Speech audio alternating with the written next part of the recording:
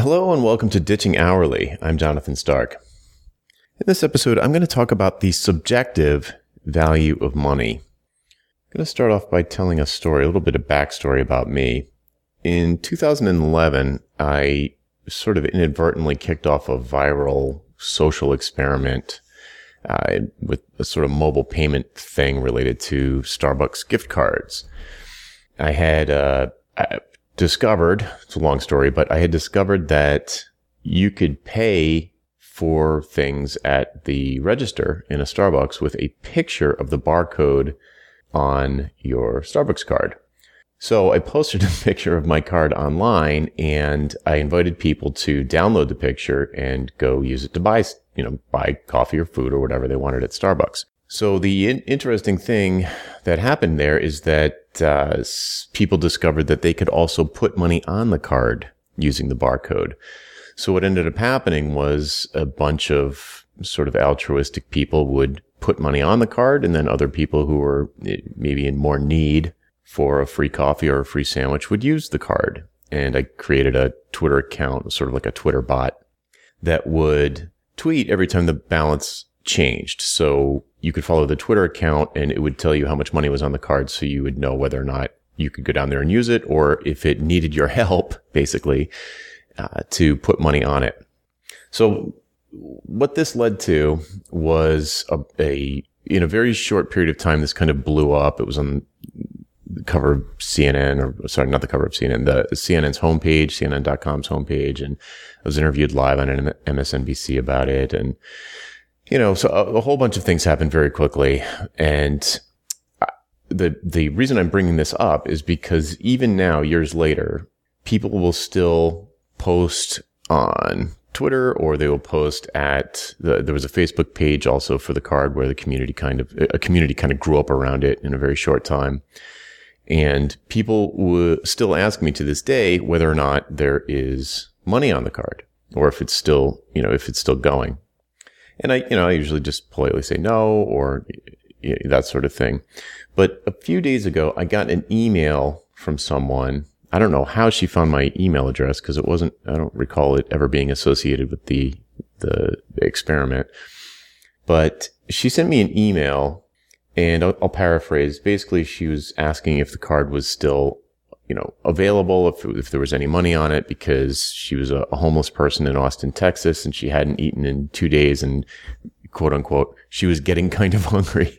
I was like, geez, and here I am sitting in my cush office, buried under a pile of iPads and phones. There's like a ton of expensive stuff around me.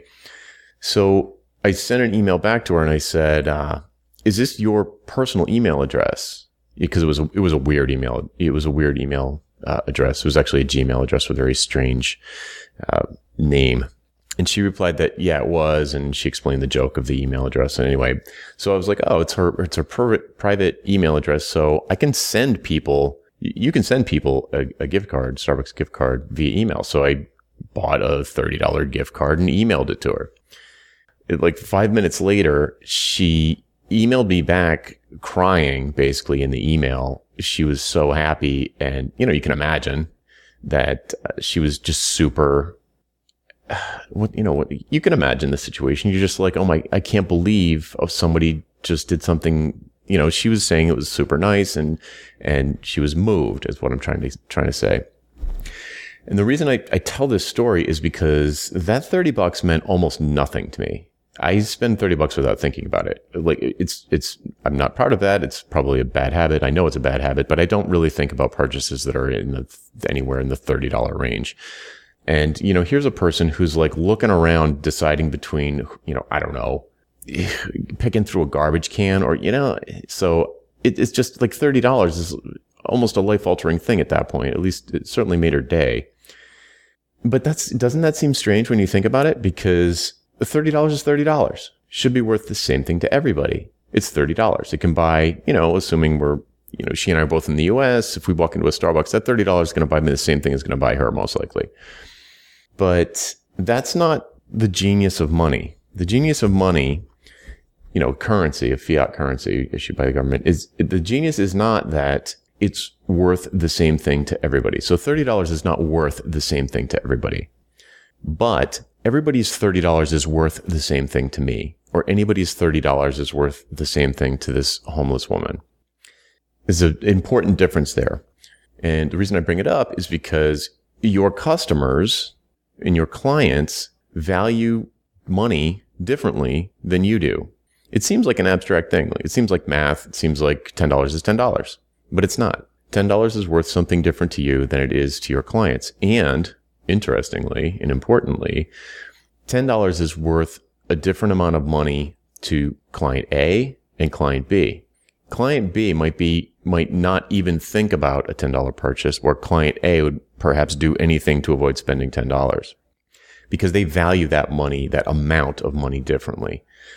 So in your travels, it's useful to, prioritize, I was going to say, it's useful to look for, but also prioritize looking for clients who have lots of money. So the value of $1 to them is a lot lower than it would be to someone who doesn't have lots of money. But what they don't have is lots of time. So they might be in a big rush and they want to solve a problem by writing a check. A person like that is not going to be as much of I don't want to say penny pincher because that's negative, but they just don't care as much. They care much more about solving the problem than they care about keeping the money in their bank account, because they know they've got plenty of other money in their bank account, or they know that they can replace that amount of money very easily, much more easily than by taking the time out of their day to solve their problem that you can solve for them. So as you are looking to increase your profit margins, a good technique is to look for clients who have a lot of money. So look for businesses that, if you're currently serving businesses that are 2, 3, 4 employees, try and offer the same services specifically to companies that are in a similar vertical but have 500 employees. They are absolutely going to have more money flowing through that organization. It is going to be less, each dollar is going to be less important to a business like that, almost certainly. So if you're currently dealing with a lot of penny pincher clients, look for bigger ones. Doesn't always work, but it's certainly a good place to start. That's it for today. I'm Jonathan Stark, and this is Ditching Hourly. Thanks for listening. This episode of Ditching Hourly is sponsored by my book, Hourly Billing is Nuts. Hourly Billing is Nuts is a book of essays on the insanity of trading time for money. So if you are having a hard time convincing yourself, or perhaps your partner, that you should stop billing for time and start billing for your expertise instead, you might want to trot on over to hourlybillingisnuts.com and look at the various packages that are available there.